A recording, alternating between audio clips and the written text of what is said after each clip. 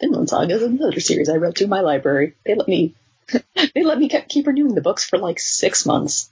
Oh yes, that's the one where you found out how long you could read things.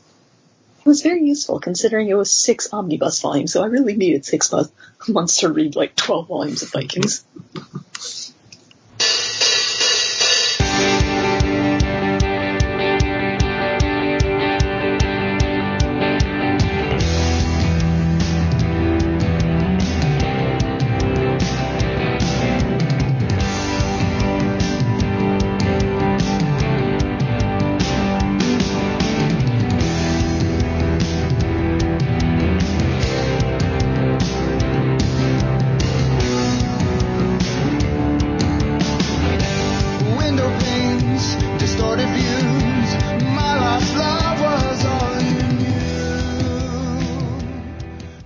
Welcome back to Manga in Your Ears. My name is Corey.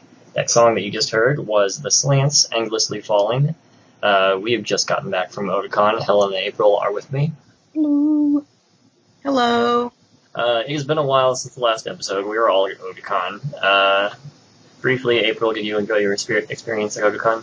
Yeah, I haven't been to DC in about 20 years, and it was a fun experience, especially being there for the first one in DC, so definitely, yeah. Awesome. That's good.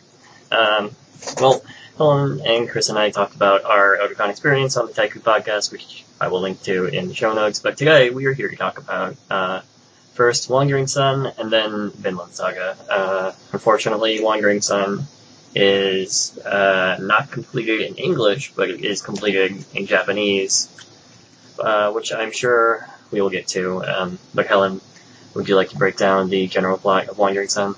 Sure. Wandering Sun is by Shimura Takako, who's written a couple of LGBT-friendly series. And this one, I think, is her most LGBT-friendly of them, since it follows 2 gender-questioning kids, Nitori and Takatsuki. Anyway, from elementary school through to the end of high school. The English versions of the manga put out by Fantagraphics cover about half of that, so it ends when they're in middle school, sadly. And you follow the 2 of them. Nitori is figuring out that he doesn't really feel like a he. He feels more like a she. So if we're going to be referring to Nitori as a she in this volume, well, this podcast, that is.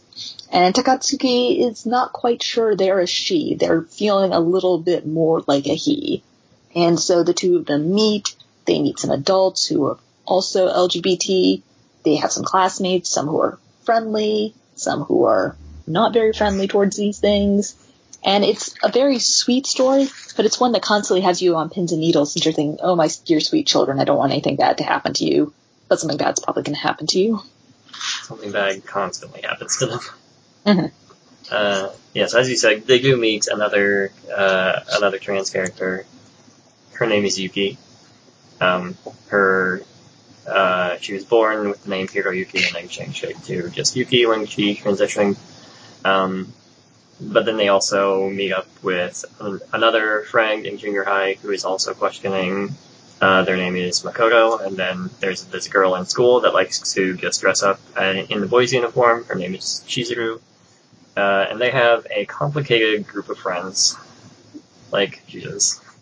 And as a quick note there, real world note, we mentioned Yuki's old name, her birth name, but typically it's actually pretty rude to ask a trans person, so what was your birth name? It's sometimes referred to as dead naming, so just, if you meet someone who's trans, just accept them at face value and just go with the name they tell you. Okay, that's our PSA. And one thing I do really like about Wandering Sun is that we do have so many characters, some who seem to be questioning their gender, some who seem to be questioning their sexuality, and some who are just like, yeah, I just like dressing up in boys' or girls' clothes. That's just it. I like that it does show that variety, since that is the human experience, variety. Yep.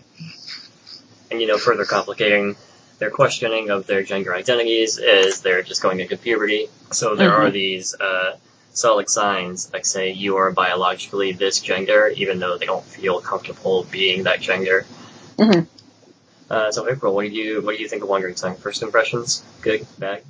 I think one of the first impressions that I have is that it's sort of, I like how it focuses on those small moments that maybe somebody that isn't trans would take for granted.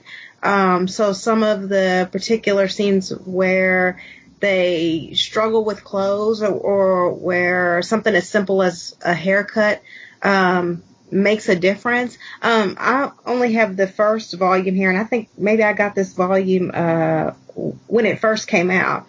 For me, Wandering Sun is a little slow, at least in the beginning. Like, it's very slice of life to me, but it feels also very, very slow. It does have that sort of pins and needles feeling to it, but at least initially, I think that it's a little slow. You have to really kind of get into the characters. I kind of imagine it would take a couple of volumes to really get into who they are, but the small moments are nice. Yeah, I agree with that. Since I first came to Wandering Sun through the anime, and the anime actually starts a couple volumes in. It starts when the characters are entering middle school. The director just decided to make that choice.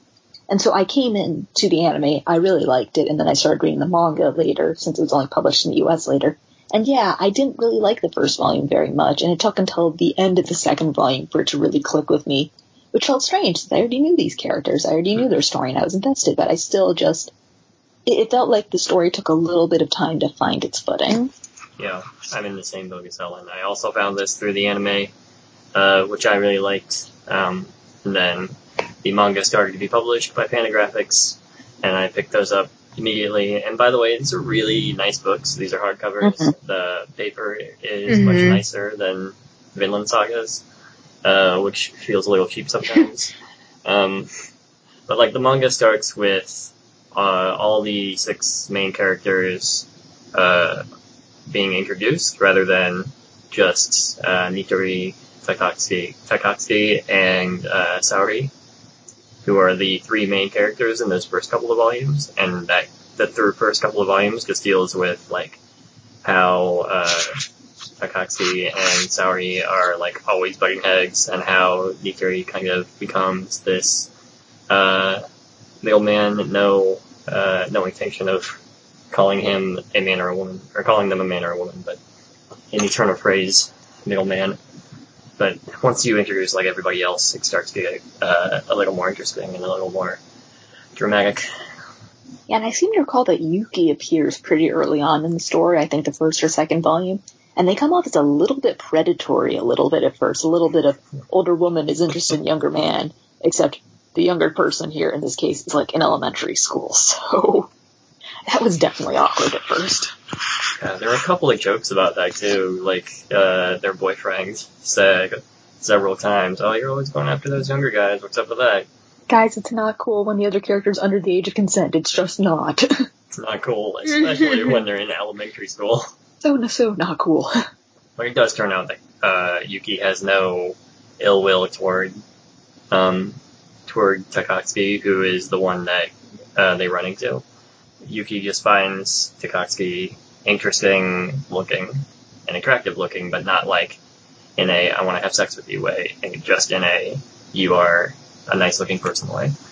And I do like Yuki's character. I think it is really good that they have a variety of character ages in here as well, to a small extent, by showing Yuki as an adult who is able to live as a woman in many respects. It's kind of sad at one point in the story they have to dress up as a man. They did this in Nitori's school. I think that was the context for it, and that was a little sad. But I kind of think there was another scene later on where they came back, but they were dressed as a woman that time, and that made me happy that they were given that freedom within the story and sort of signaling to people in the real world that, yes, you can live a happy life as you feel like you truly are. Mm-hmm. I think one of the interesting things, too, at least in the first volume, is how some of the characters' parents kind of give them room, a little bit of room. I guess a lot of it was related to like haircuts and such. But the parents that I saw, at least in the first volume, seem a little more, what's the word I'm looking for? They allow a little more space than maybe I've seen in real life for their kids to kind of try a couple of different things within a certain boundary. I thought that was interesting because that's not something that I've always seen. So it was kind of nice to see a little bit of that, at least in the first volume. Obviously, I don't know how that pans out across the rest of the series, but it just jumped out to me here in this first volume. Yeah, I think part of that's because the first volume starts where the kids are so young in elementary school, and sometimes parents will give their kids more leeway than to experiment, thinking, oh, it's a phase, and it's when it turns out later to not be a phase that parents can sometimes get alarmed. And one thing that pops up later, especially in the anime, since the anime goes a bit farther than the Fantagraphics volumes ended up going, is that it's seen as okay for Katsuki or some of their other friends for them to be assigned female as birth and showing up to school in a boy's uniform. People are just going, ooh, that's so cool.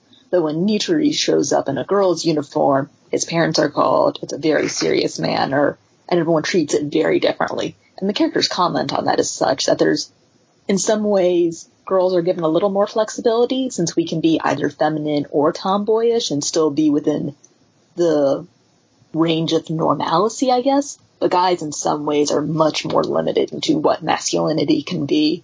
And so that gives poor Nitori a lot less freedom to try and break out into the world.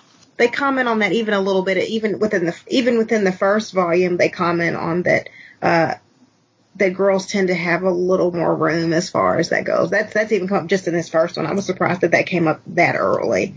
Yeah, and it even goes with like what Nitori's sister is always saying, being like, "Oh, you like dressing as a girl, like so disgusting," and like that's constantly what he's being faced with throughout his home life. Whereas when he goes to hang out with Saori, she always encourages this behavior, maybe to a detriment. And then when Nitori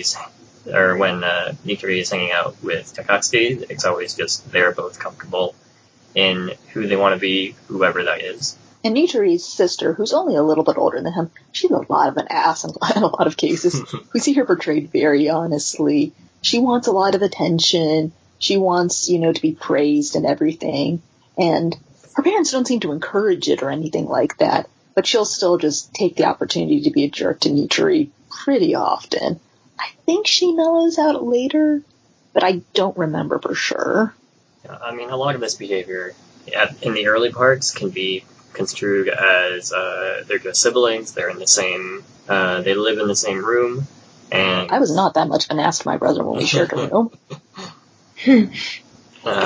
Maybe you're a little bit more mature than Nitori's sister. Although putting it all together, this is one of the reasons why I like Shimura Takako's writings, or what I've seen of it.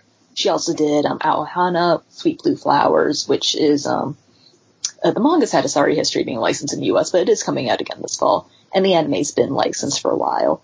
And between that and Wandering Sun, I really like how she depicts people, since there is that pins and needles feeling, how are these characters going to survive, these poor little LGBT babies in a big, wide, less forgiving world? But it never feels quite unrealistic. It feels like the characters aren't antagonistic for the sake of being antagonistic, they are simply confused. Very confused. But that's it. I feel like she handles characterization very nicely. Yeah, they're clearly working through these things very slowly. Partially because they don't actually have to face it in their bodies quite yet until like the second or third volume. But also like characters like Yuki really help, since they have someone to look up to who has also gone through all of these same things. And Yuki even has, I think it must be a boyfriend, probably not a husband, but regardless, she has a significant other who is very supportive of her and all that. So again, Yuki's a really good example for the kids to see that things will get better, which I remember was the name of a video series back when I was in high school aimed a lot at LGBT youth. Saying, yeah, things are going to get better. They might be bad now, but you will have better things happen to you in life. I'm a little sad there's not a ton we can talk about, since the anime only went so far, went through, I think the kids' first year of middle school or so. And the anime does cover them till the end of high school, but it's just not licensed in the US. We can't really talk about it. I'm just really mad at Fantagraphics for saying, oh, it didn't sell well enough and stopping it, since I'm of the belief that if you're going to be a large publisher, you should have like some leeway. Like you should think, oh, even if one series doesn't succeed so well, we'll have hits that can help carry it over. And this should have been big in the US. This should have been really big in some of the circles, that you had this thoughtful look at gender questioning kids at a young age, but it wasn't. I barely ever heard this talked about outside of manga circles, so I'm a bit grouchy at the U.S. comics scene in general for this. It's a bit of a shame too, because it looks like you mentioned earlier towards the beginning, that a lot of like care went into these volumes. They're really big. They're hardcover and all of that. And then there are like the translation notes in the back from Thorn. So it looks like a lot of thought went into this. So it's kind of a shame that it didn't finish its run here. I don't know how much longer it had, but it is kind of a shame because they're really volumes this nice for a subject like this very often. So it's kind of a shame that it never did get finished. Yeah. So we got 8 volumes. The last one was published in June of 2015, and there are a total of 15. So we even got halfway through. 15's not very long for a manga series. Yep. Although I do wonder if the larger trim size and nicer made it a little harder to produce, since these are $19.99 instead of the usual $10.99 manga. I mean, even if they like transition, this would really annoy me in terms of like putting it on the shelf. But if they transition these to softcover and then release the rest of it, I would be all right with it because then I would at least be able to read it all. And then the volume they left on is what we alluded to a little bit before, is when Nitori shows up in the girl school uniform and he's told to go to the teacher's office and was sent home. And that is the last of it. Yeah, if anybody does read the manga, I recommend you go check out the anime, since the anime does resolve that particular plot at least, so you won't be left on a perpetual cliffhanger. Yeah. But after that, I hope people will still go check out this series, both in manga and anime form. I've had decent luck, actually, with my libraries having the manga series in stock, which is great, since libraries are a really great place to go get manga for free, guys. They're just really great about that.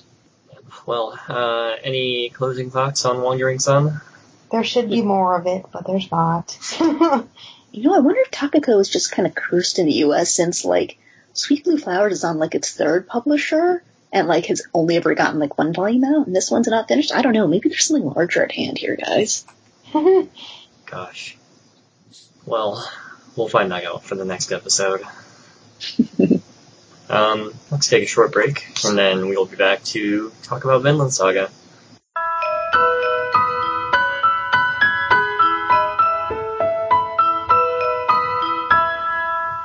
I wanna cry for you あなたと分け合う恵みの雫を I wanna smile for you 自分のためじゃない愛の歌を見つけたい全て君の And we're back. We're here to talk about Vinland Saga. Who wants to break down Vinland Saga? You go this time. Okay. Well, Vinland Saga is a manga by Makoto Yukimura, who I once spelled his name wrong on a panel. He also did Planet Taste manga for folks who are sci-fi fans. Although, hot take, Planet Taste wasn't very good. What? Well, we'll get to that later, maybe. Anyway. I don't know if I agree with that at all. This is a manga about Vikings. It is centered around this character named Thorfinn, who has, I believe it opens and he's already lost his father, who is Thor's. And then it flashbacks to what actually happened. And this is a manga where we are constantly centered around war and fighting and dying on the field of battle, so you can raise to the heavens of Valhalla. But what I think Yukimura is trying to get through in these pages is more, there is a horror of war that could perhaps only be told through this Viking story where they revel in war. But Helen, April, what do you all think of the manga? I mean, it's true that the series is really focused on war for the first few volumes, thinking in terms of the English omnibus volumes, that is. But it's always going, war is bad, and then eventually, by like volume 5 or so, it completely switches to having Thorfinn out in this very rural country setting as well. It's a very violent manga, though. This is definitely one that's for teens enough, I think. Oh yeah, it opens up with like people getting arrows through their eyeballs. Or like entire villages being slaughtered, just Viking things. Yep. April, what were your first impressions of Vinland Saga? So I've read that first omnibus maybe 3 times. So the third time was today. That first volume, I think just the way it's set up, it's really like, even rereading it now, it really feels like a sort of like a classic volume. I think having him in the beginning and sort of seeing where he is now and then sort of flashing back and, seeing what happened to his father, and then the final panel, or around the final panel of the first volume, with his father. It's just, it starts off, really, really strong. And, even though, Kodansha, US Kodansha anyway, sort of made these, into omnibus volumes, I think it serves the story well, just because there's a lot, going on here. And I can't imagine having these split over single volumes, at least not right now. But first impressions, I think, would be that it's gory. I mean, you can't really get around that. It's a gory series, and it seems like it just gets gorier. So,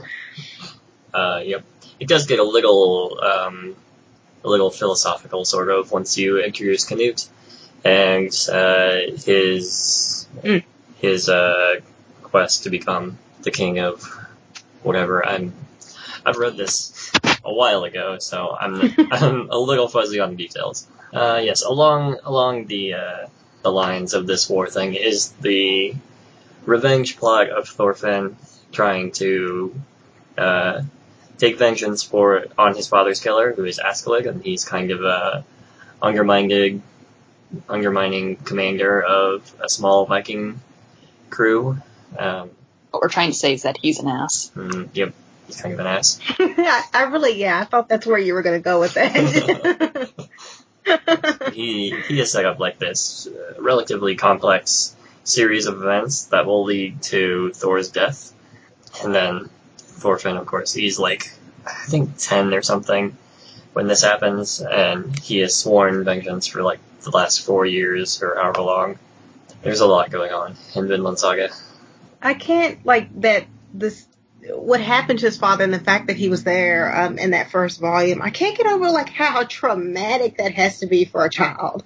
So when he's sort of revenge driven in the later volumes, I'm like, well, it sort of makes sense. I mean, it's just the way that he dies and all that. And I think just who his father was to him as a child and what he thought war was as opposed to what it actually is, all of that kind of came to a head, and sort of that, so the revenge plot of it makes sense.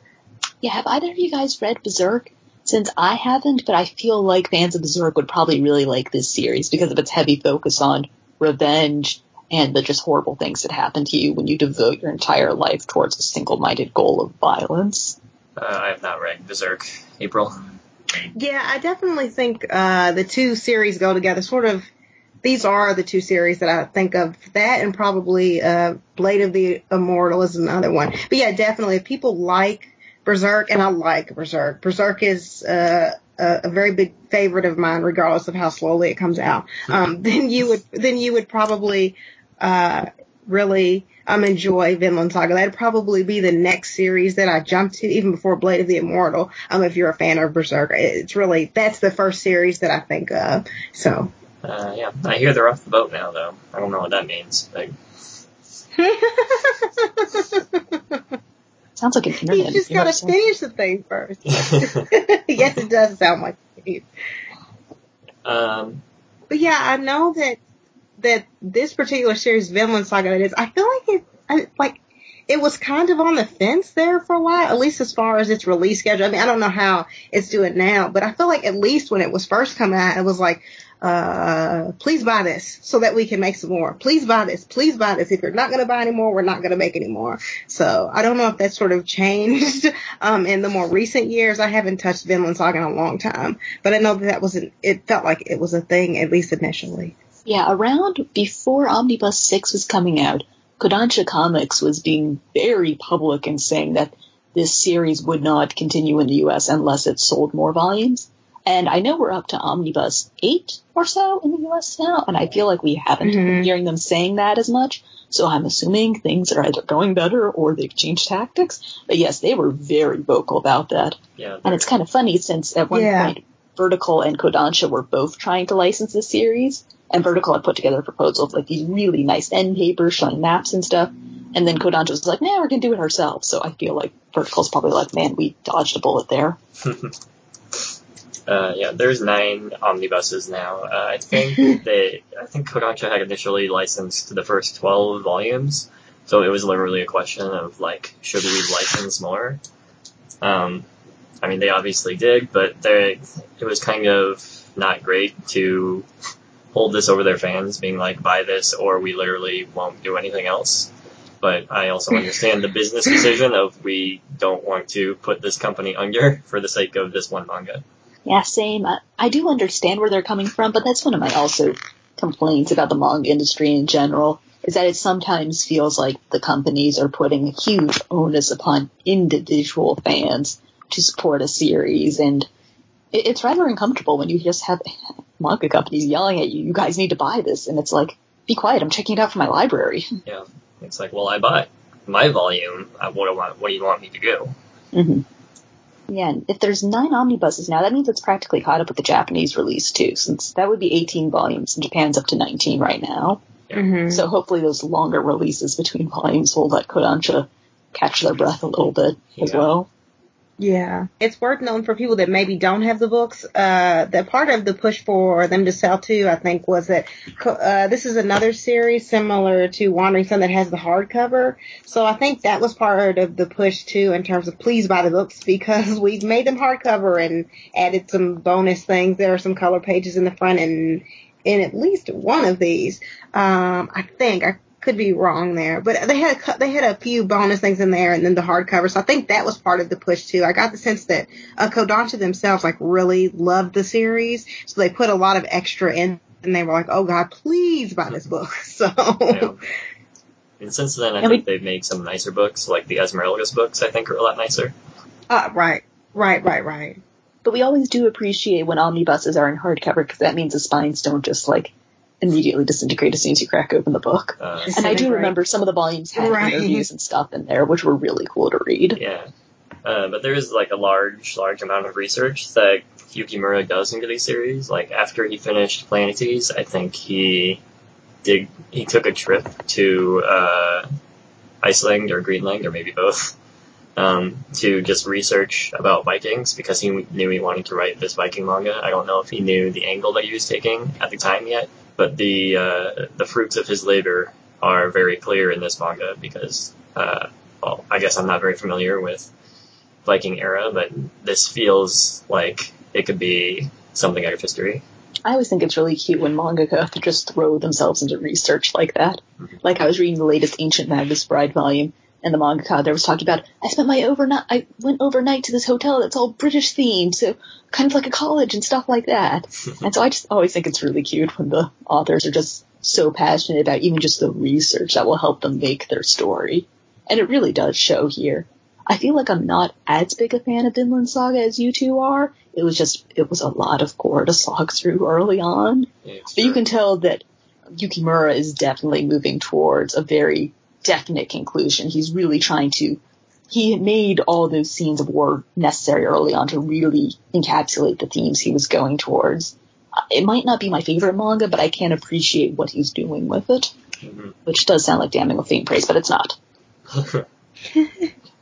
Yeah, he sort of reminds me of the author of Emma, sort of in the amount of research that he did about that particular period. And then you combine that with his art, which is like really, really detailed, whether it's gory or whether it's just like a village scene or whatever. So you combine like what comes across as extensive research with the detailed art, and it really makes for a nice looking series in general. So yeah, especially since Vinland Saga, it doesn't just have the really fancy battle scenes. It also has a lot of very mundane scenes where you see what a typical British village around the year 1000 would look like. Stuff like that. Some very non-flashy set pieces that still would have needed to be researched for him to draw them and figure out how they were going to fit into the story. Yeah. I mean, there is that large amount of time in the flashback where they're just in their village with Thors and Thorfinn as a kid. Thorfinn looking up at war as this thing to behold, and Thor's knowing the harsh realities of it. I'm looking at the chapter list right now. Volume 18, its third chapter is Baltic Sea War 1, and that has not ended yet. We're at Baltic Sea War 17. Oh no. So maybe the ending is coming sooner than we anticipated. Just when Thorfinn thought he was out, the war just brings him back in. As long as he's not on a boat, it will end at some point. But what if it just really ends while he's on a boat? You know, what if he just dies in this Baltic Sea War? Thorfinn dies as his father did on the boat. Oh no. So do you guys think it's time for final thoughts on Vinland Saga? I believe so. Any final thoughts, y'all? It's gory, but it's not all gory. I'm sorry, that was just my dominating thought when I spent 6 months reading it. No, it's gory. That's probably my dominating thought too. Is it's gory, but it's good. I mean, I don't want to make it sound like that's all it is. Just a really gory series. There's a point to it. I think there's an overarching plot, a theme, etc. So it's not just complete gore. That would have to be my final thought there. Yes, there is an end goal to this gore, and as we've said, there is a point to having all this gore in it. And there is gore, more like with Canute, and Thorfinn's battles with Askeladd aren't exactly gore-filled, but the art is very beautiful, and it's very easy to follow, like the fight scenes, and there's multiple fight scenes, given Yukimura's masterful art. Yeah, and I think this is even a monthly series now, which means that he's got even more time to work on the art and just do some really nice detailing and shading work. So you're getting a lot out of those Kodansha volumes, not just because they're 2 volumes, but because they're 2 volumes of good story, good art, and if you're in the mood for a serious Viking story, this is right up your alley. Go for it. Mm-hmm. It went from weekly to monthly, somewhere in the middle of volume 2 or 3, I believe. And you can really tell the difference in the art when it does. Anyway, let's close this thing out. Where can we find y'all on the internet, April? Oh, I'm on Twitter at MangioRen. You can find me there. I do some editing stuff for the Organization of Antisocial Geniuses, so you can find me there. And Kellen? Oh boy, it's too many places. I am also a writer at the Organization of Antisocial Geniuses. I'm the co-host of the podcast. It's not my fault the OASG podcast is not popular. And I am also on Twitter at Wandering Dreamer. And I am slowly reviving my own blog, Narrative Investigations. I've had 3 posts up in the past 3 weeks, so I think I'm doing okay. All right. Although I recently wrote about the fact why I'm not sure why we have an eccentric family too. So. Hot takes from Helen. Always hot takes.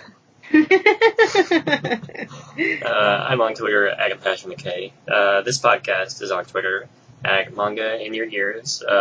I have another podcast that covers sports, anime, and movies at Taiku Podcast, Taiiku, and that is also where you can find episodes of this podcast at taikupodcast.com. Thank you for continuing to podcast with me, I guess. Oh, and if anyone wants, I have photos that includes a selfie of the 3 of us at Otakon on my Twitter feed. Just, in case they want proof that we're actual people. That we're not robots running a podcast. Yeah. There's also a photo of the OSG crew as well. That's true, too. That's true also. We're still real people even there, too. Yeah.